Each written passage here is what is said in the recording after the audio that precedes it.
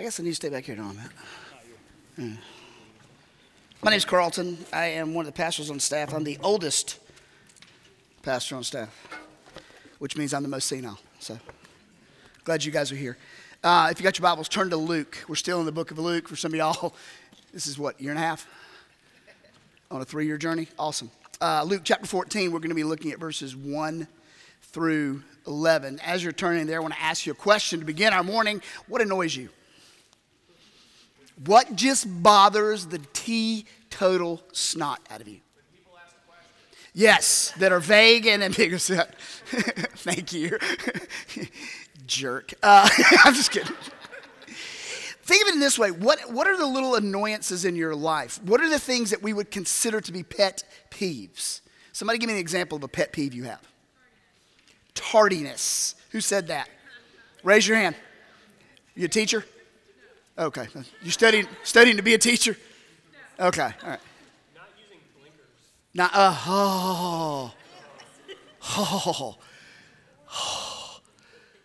Sometimes I have to breathe because I literally lose my mind when somebody. Why do you think God gave you blinkers?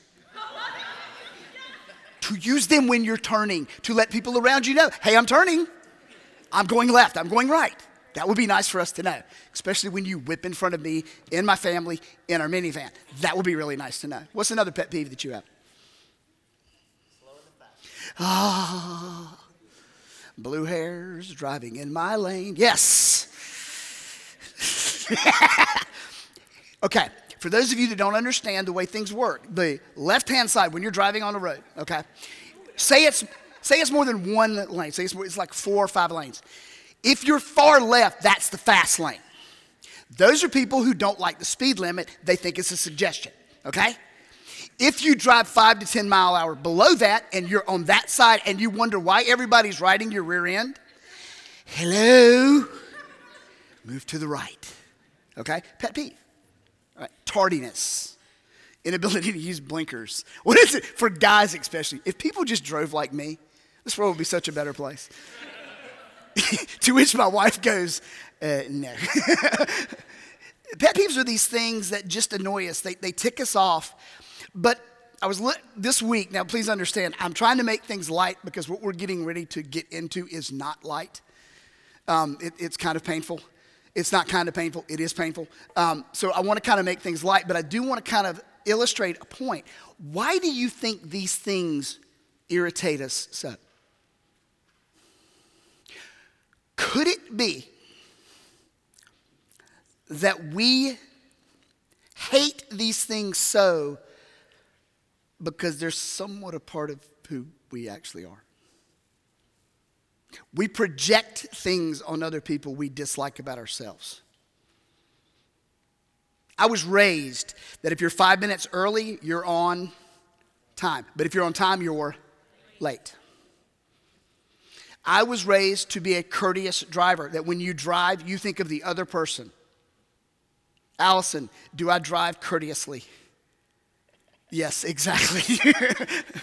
It bugs the snot out of me when somebody is incourteous because I'm just as incourteous as they are when it comes to driving.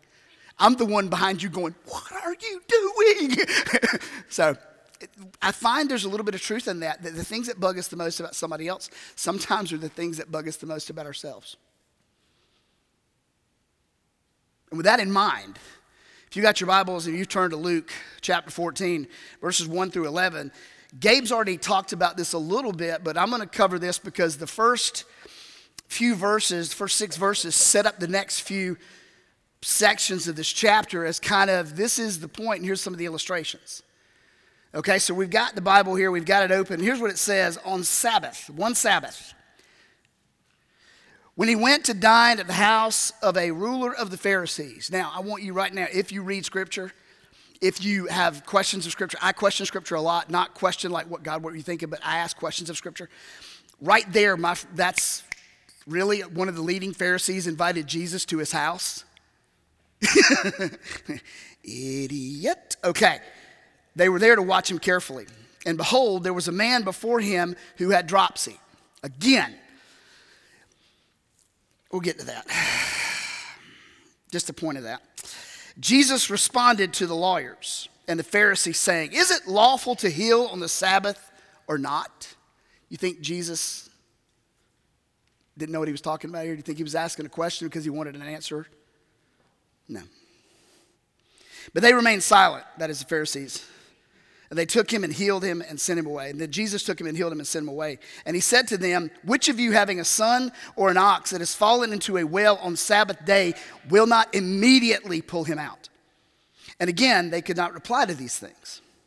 So now Jesus told a parable to those who were invited when he noticed how they chose places of honor, saying to them, "When you are invited by someone to a wedding feast, do you not sit down in a place of honor, lest someone more distinguished than you be invited by him, and he who invited you both will come and say to you, 'Hey, give your place of honor to this person.' And then you will begin with shame to take the lowest place. But when you are invited, go and sit at the lowest place, so that when your host comes, he may say to you, 'Friend, move higher.' Then you will be honored in the presence of all who sit at the table with you. For everyone who exalts himself will be humbled, and he who humbles himself will be exalted."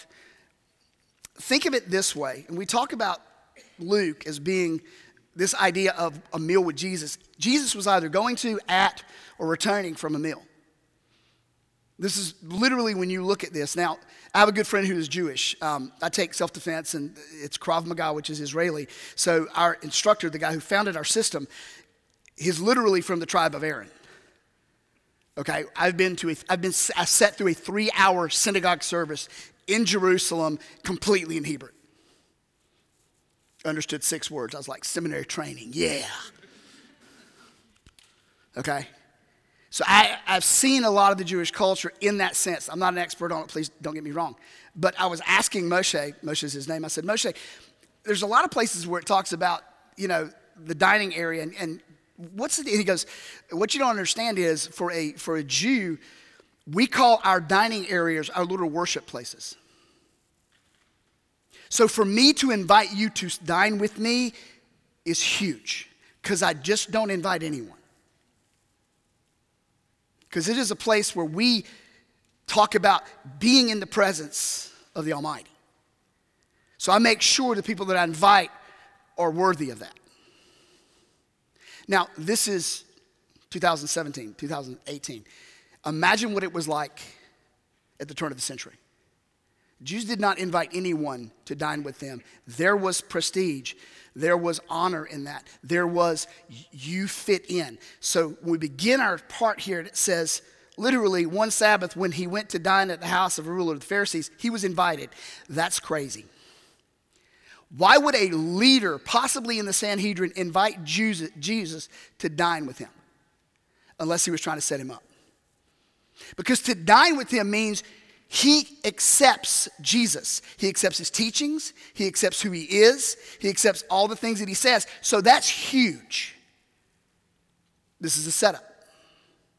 Secondly, we also have another player, the guy with dropsy. Does anybody know what dropsy is? It doesn't mean you're clumsy. Oops, dropsy. No, that's not what we're talking about. Dropsy is a disease of the joints where your joints swell up, fluid collects, and it's almost where you literally you're hunched back, your knees are huge, your elbows are huge, and it was incurable. Basically, when you had that, you were going to die at some point in time because your body was going to fill up with so much fluid that your heart wouldn't be able to beat and you wouldn't be able to breathe. It was incurable. But the leaders of the Jewish community invited this guy to be at the dinner. This guy was viewed by them as cursed. Either he did something, he sinned in the sight of God, so God was punishing him. His family sinned, so God was punishing him. They viewed anything that wasn't normal as a curse from God. So now you have a rogue pastor, rabbi. You have a man who was cursed by God in the house of a Pharisee, who was of the religious leaders of the day. Does this not smell like a setup? And you had the Pharisees. So you had Jesus, they viewed him as conniving. Or Jesus, they viewed him as conniving, but he was actually compassionate and very convicting. You had the Jews who were supposed to be compassionate, but they were the ones who were conniving. And then you had the man with dropsy who was viewed as cursed. Here's our play. Now, here's a question. Where do you find yourself? In reading Scripture, which one of these do you view yourself as? Because when you read Scripture, a lot of times we place ourselves into Scripture. The problem is none of us can be Jesus, right? None of us are that good. So we are one of two groups. We're either the guy who was with dropsy, we're cursed, we're ostracized, we feel like nobody cares about us, nobody likes us, nobody loves us, God's turned his back on us, or we're the Jewish people, the Pharisees, who believe we're holier than everybody else, we're better than everybody else, we're snobs, and our way of doing everything is correct and everybody else can go suck an egg, that kind of mentality. It says the religious leaders, when Jesus said into this process, on Sabbath, you can't heal on the Sabbath according to the religious leaders' Jewish law. They bring this guy in front of Jesus. Jesus heals him because Jesus is compassionate. Jesus knew they didn't give a rip about this guy. They were using him as a ploy, but Jesus saw this guy and said, look, I love you and I'm going to heal you. Now it's interesting to me that Jesus heals him and sends him on his way. Doesn't say anything to him. Because he knew the circumstances. He wasn't going to mess around and then try to put a point on this guy and say, let me tell you about it. He said, look, I'll get back to you later. I got to deal with the attitudes that are here right now because I guarantee this is one of Jesus' pet peeves. Religious people thinking they're better than everybody else. I'll say that again so it kind of hits home. Religious leaders and religious people who think they're better than everybody else. I believe that might be a pet peeve of God's. What do you think? Well, I have special knowledge. I know more about it than you. I am holy. Oh. Okay, now. No. And literally, Jesus begins to deal with the heart of the issue that's happening, not with the man with dropsy, but with the people that were there, the religious leaders of the day. He heals him and he sends him on his way. And then Jesus begins to say this, is it lawful to heal a man on the Sabbath? Now, the obvious answer is what? To the Jewish leaders, the obvious answer is what? No, it's not. They had so many rules on Sunday. They had a rule for the number of steps that you could take on Sunday. Because if you stepped over this number, it was considered work, and now you were in sin. When we were in Jerusalem for 2 weeks, when the Sabbath happened, literally where we stayed, there was no one driving. There was no one riding a bike. There was no one walking their dog. Nothing. I mean, the streets were empty. And so you got a bunch of foreigners kind of looking around going, do you want some pizza? You better have already bought it. Good luck. The stores are closed. Because a good Jew, a good religious Jew, does not do work on the Sabbath because what did God say? Don't work on the Sabbath. And so they even viewed ministering as work on the Sabbath. And Jesus goes, no, you've missed the point. The Sabbath is not about this mentality of we go around, oh. The Sabbath is about us honoring, glorifying, worshiping God. And how are some of the best ways to worship God is by ministering to others. He's trying to get the Pharisees to understand you're focusing on the wrong thing when you focus on the rules. You miss the relationship. And he's trying to let them understand, and time again, Jesus confronts them with this. So he goes through this process of saying, is it lawful to heal on the Sabbath or not? But they remained silent. Why do you think they remained silent?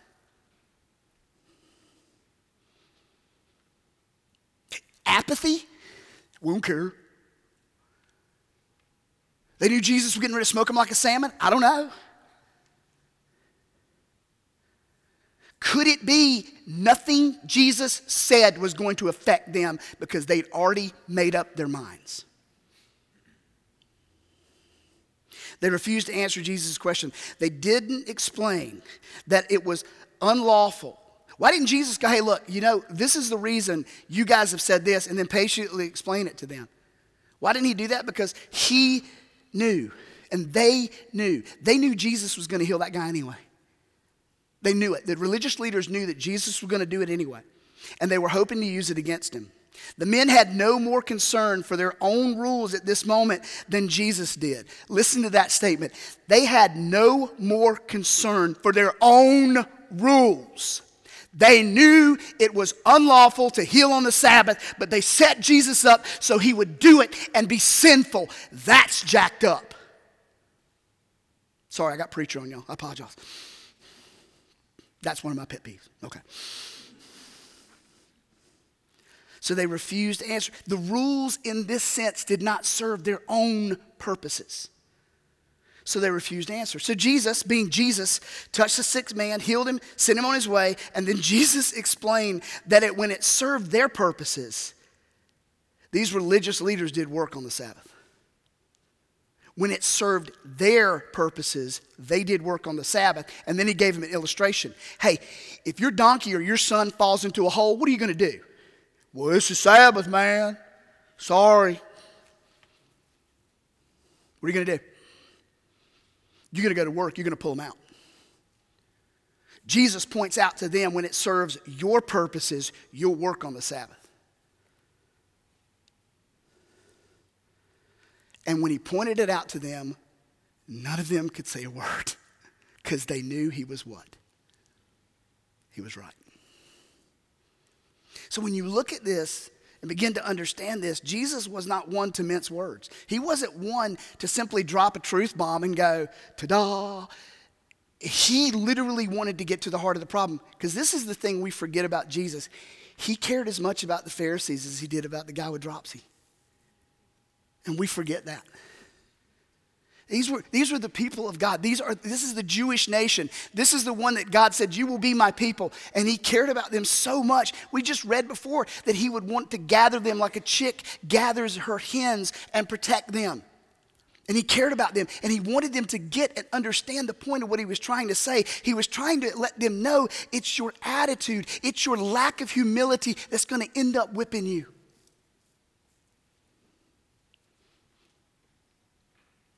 So he says this, literally, in this possibility, when you come into a place, let me show you your attitude. This is your attitude. When you step into a dinner, you want to go to the highest place of honor. That's where you want people to see you.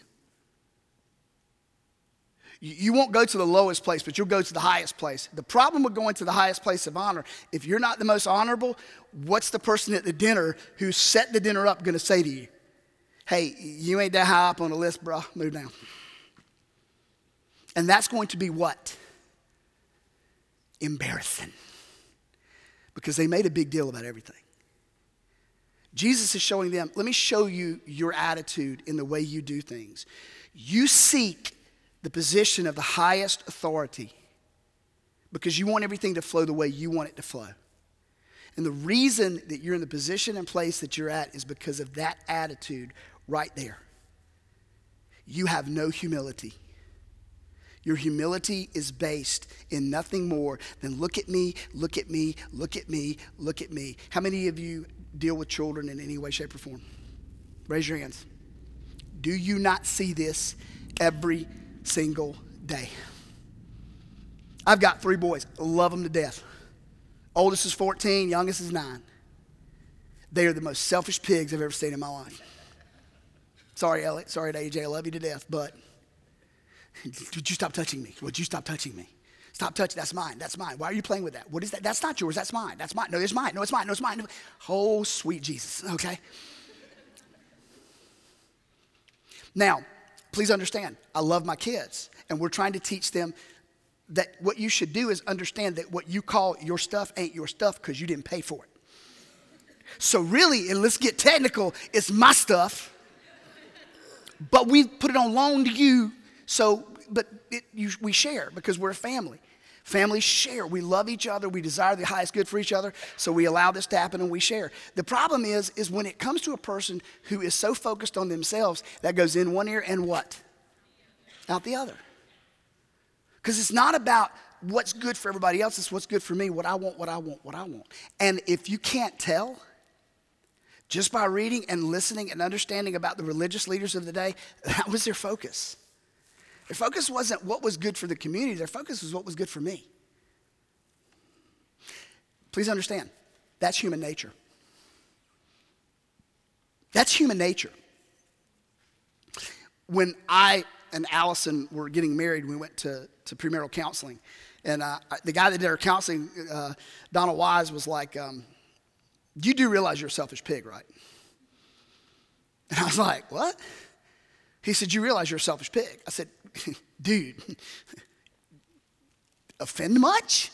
He's like, no, seriously, do you understand how selfish you are as a human being? I'm like, yeah, sure. He goes, no, you don't, because you haven't been married before. Marriage is that crucible by which men find out how much of a pig we actually are, because he places a woman in our house who thinks completely different than us, who is built completely different than us, and does things completely different than us. And then he says, you two are to become one. And a man's going, yeah, okay. No clue. Women, you're much more intuitive than we are. Much more. God designed you that way. And so when a man enters into that relationship, he's got one idea how things are going to go. And about 3 months into it, he figures out very quickly, that ain't the way it's going to go. I call Allison my Holy Spirit. Because she will impart truth upon me that will absolutely smack me across the forehead and make me think. Because a lot of times I get so focused on my way of thought that I forget there's another way of thinking. And Allison will bring that in, and she will impart truth on me that will rock me to the very core of who I am. But it takes someone with that kind of influence in your life to bring that truth into your life. There's a statement that a guy said about 10 years ago. It was a Kairos moment for me. It was a moment where God literally came down and just hit me in the guts. I mean, just boom, hit me. And I was like, oh, and it dropped me to make me think. And it was this way. It was a friend of mine who said this. He said, truth, when you think about truth, now, we can define truth however you want to, but truth is truth. And if you define it any other way, bless your heart. Truth is this universal concept that goes across all boundaries. It goes across all borders. It is truth. Gravity is truth. Jump up in the air and expect to stay up in the air and bless your heart. Let's see how that works for you. 1 + 1 is always going to be what? Unless you're doing some jacked up math. Okay? The second law of thermodynamics means that everything that is ordered at some point in time becomes disordered. It's going to fall apart. It's going to decay. That's the way all things are. So truth, in and of itself, when you think about it, truth itself persuades by the force of its own reality. Truth persuades by the force of its own reality. Jesus dropping truth, he didn't yell, he didn't scream. He just dropped the mic. And when we impart truth, when my wife imparts truth, she doesn't have to yell at me. She just speaks to me. When you hear the truth of God's word, it's not like God's going, hey, don't you understand? God simply whispers. And he drops that truth in our life, and that truth persuades by the force of its own reality, because we now have to put that into practice. And the Jews weren't willing to. The Jews had their own sense of what's right and wrong. They set up so many laws and so many regulations that it was hard to even get into a relationship with God because you were too busy doing versus being. And Jesus wanted to bring them back to center. And he says, listen guys, look. He was so far above the fray of religious nonsense that it drove them crazy. And Jesus is saying to them, look, if you want to be God's people, you've got to serve other people. And you can't serve other people because you're serving yourself.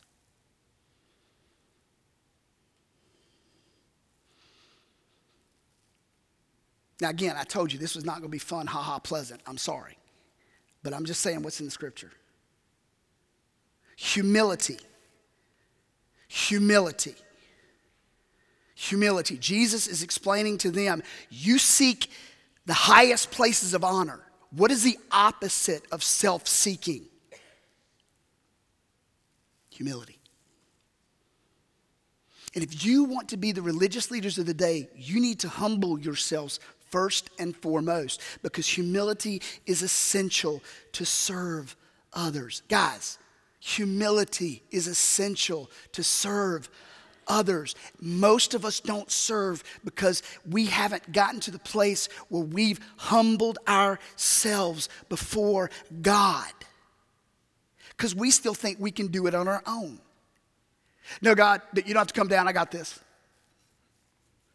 I'm good. No, I know you're holding the world up and doing all that crazy stuff. I got this. How many of you said that? Okay. So you don't think pastors are perfect? Because we're not. We stink most and worst of y'all. Just most pastors won't admit it. Thank God we have a staff that does. Because we'll be the first, oh yeah, I probably jacked that up before. Oh, talk about parenting? I talk about parenting like I'm a great parent. I'm horrible. Go ask my children, they're right over there.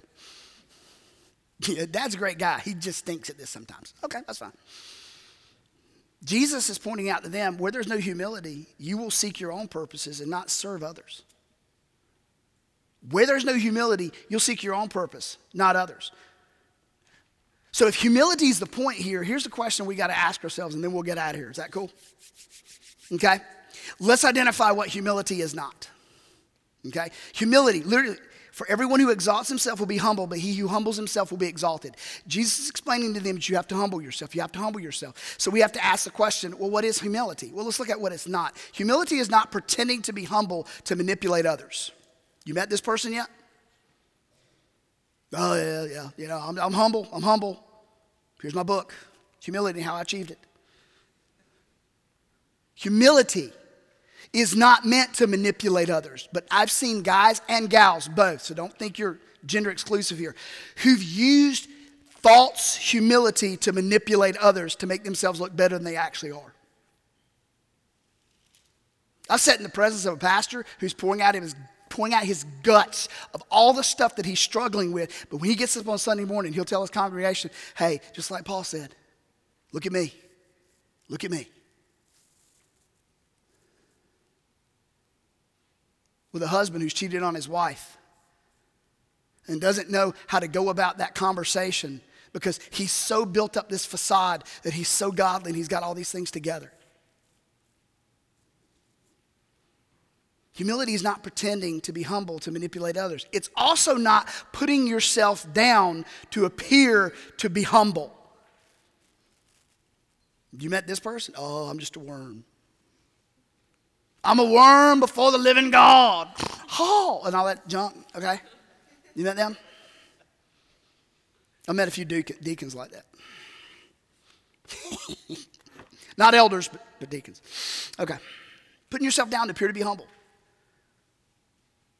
That's not humility. Humility is not even self-degradation. Now, this is something that Christians and people alike need to understand. Just because you're putting yourself down doesn't mean you think less of yourself than you should. Again, all three of these, when you look at these in the microcosm of what's going on, is self-inflicted humbleness. Oh, I'm going to be humble. I'm going to be humble. Bless your heart. It doesn't work that way. Well, if humility is not these things, what is humility? Well, one, humility is people who only compare themselves with Christ, not others. Humility is people who only compare themselves with Christ, realizing their own sinfulness and understanding their own limitations. This is tough for many of us because many of us, we don't really know what Christ looks like. We've heard Bible stories and all this stuff, but we haven't dug into Scripture for ourselves. It's hard. But true humility is people who look at Jesus and go, you are the benchmark, and if I don't measure up to you, I stink. So I'm not going to compare myself to my neighbor who's doing this, and this. I'm going to put myself and focus on you, Jesus, and I'm going to try to get to there, but I'm going to love him where he's at, regardless of the situation. Humility is recognizing your weaknesses and then seeking the grace of God through Christ. Okay? I made a D in communications in college. I'll say that again so that'll sink in a little bit. When I took communications in college, I made a D because I couldn't stand up in front of a group of 10 other students and speak because I was so scared.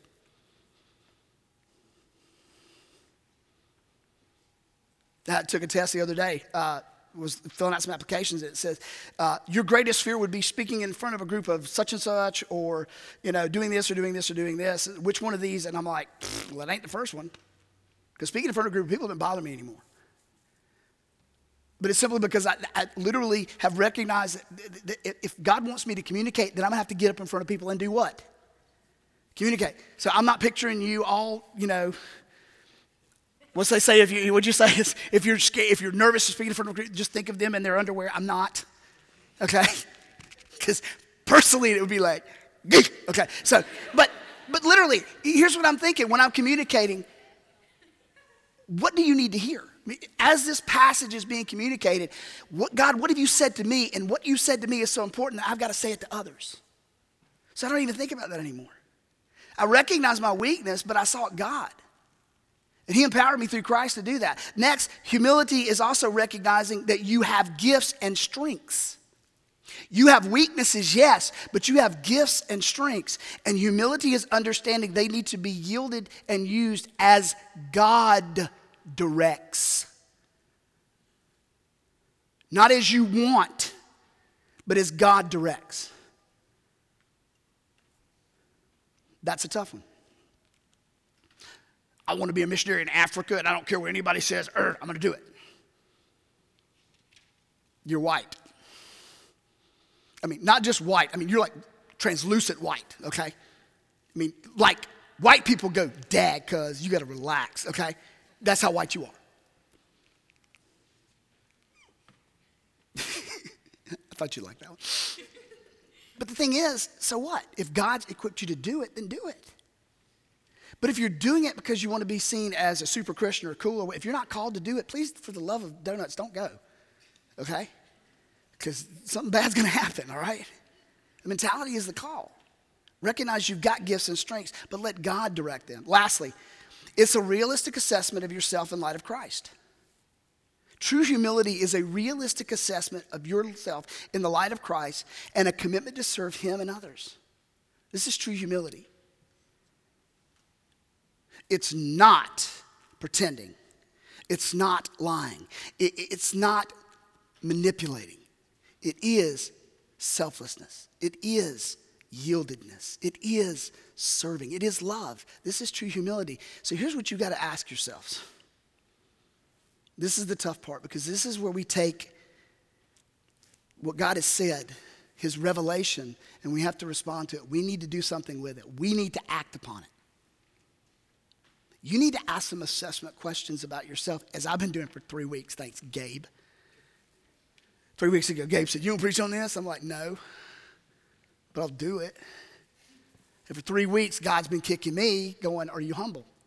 Do you understand humility, Carlton? Can you communicate this because you get it? No, Lord, I can't. I'm still struggling with humility. Here's some assessment questions to ask. Am I pretending to be humble? Am I faking it? And for some of us, this is a question that's got to dig down deep, because we can't just ask it surface level. We've got to actually ask other people, not just ourselves. Hey, you think I'm pretending to be humble?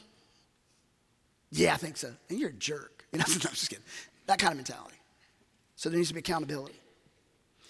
Am I pretending to be humble to get my way?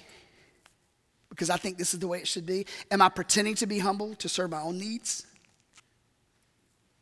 Am I pretending to be humble to get position and status in the church? Hey, if you're pretending to be humble to get position and status in the church, dude or dudette, there's like 120 of us. Really? You're seeking status in a group of 120? Don't you have higher priorities? I mean, seriously, why fake it? Just be honest. Am I pretending to be humble to look better than I actually am? Or, these are the questions. Am I pretending to be humble to get my way? Am I pretending to be humble to serve my own needs, to get position and status? Am I pretending to look better than I actually am? Or am I actually walking in humility because I'm concerned about God's glory in his name, not mine? is my passion and desire, his glory in his name, not mine.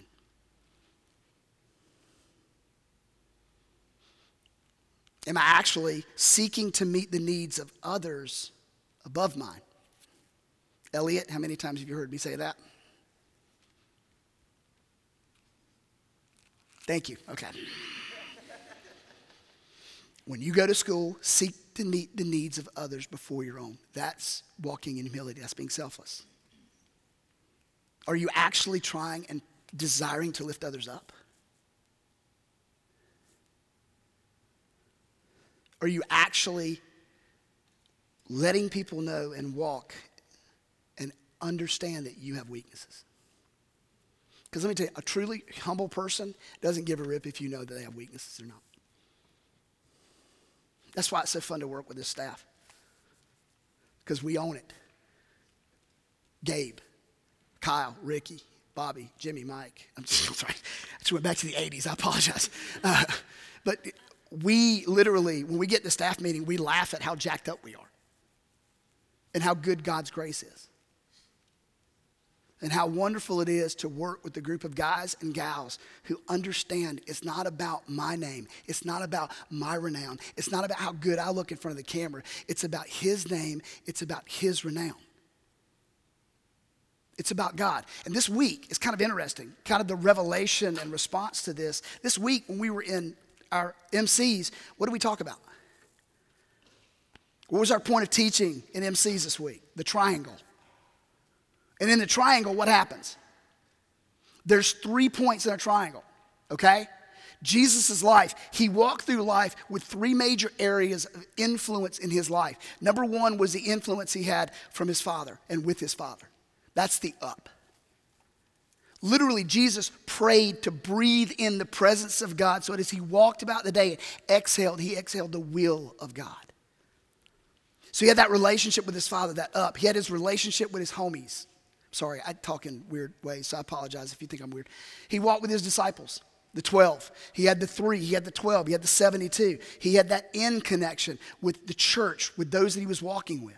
And they had influence in his life and he had influence in their life. And then the out, which is the world around him. The people he was connected with that didn't know Jesus, that didn't know God, and he had influence in their lives. This is kind of a diagnostic tool for you and I when it comes to humility.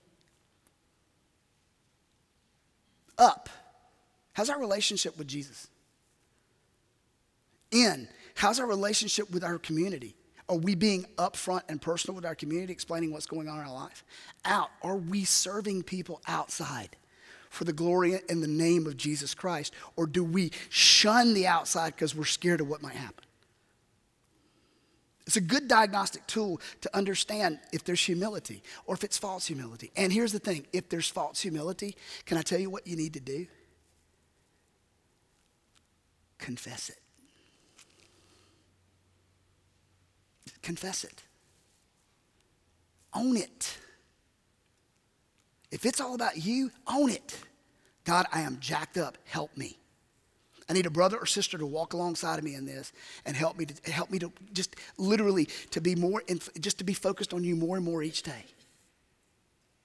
If you're walking in humility, great, because there will be a season when you don't.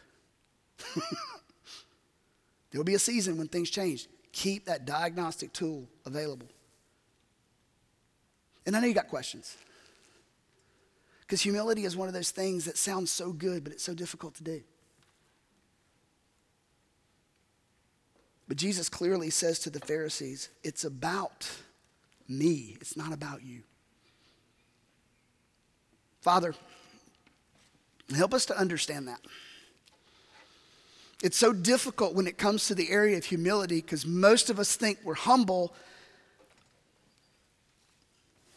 even when we're not. Most of us feel like, hey man, I got this, or I understand what's going on, but hey, look at me, as opposed to, Lord Jesus, I don't have this. I'm really messed up. I really need you. I need help. I need men and women around me to pray for me. I need them to help me. I need them to serve with me. Help me, Father.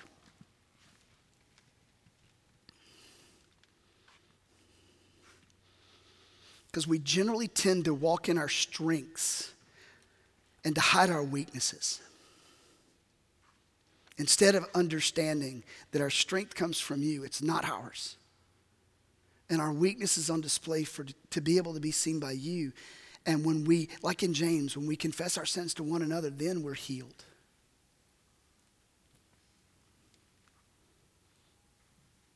A part of revelation is God, you revealing and showing me.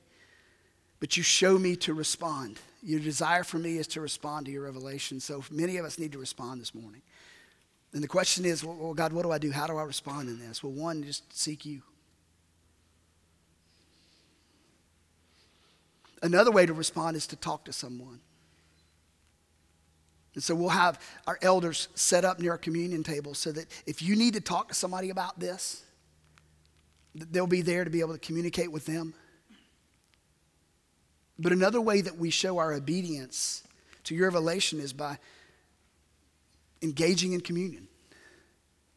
Communion is our way of remembering, Lord Jesus, all that you've done and who you are. So this morning, as we begin and as we get ourselves to the place of response, help us to do that, Father, that it honors and glorifies you, that it's about you, not us. We pray in Jesus' name, and everybody said,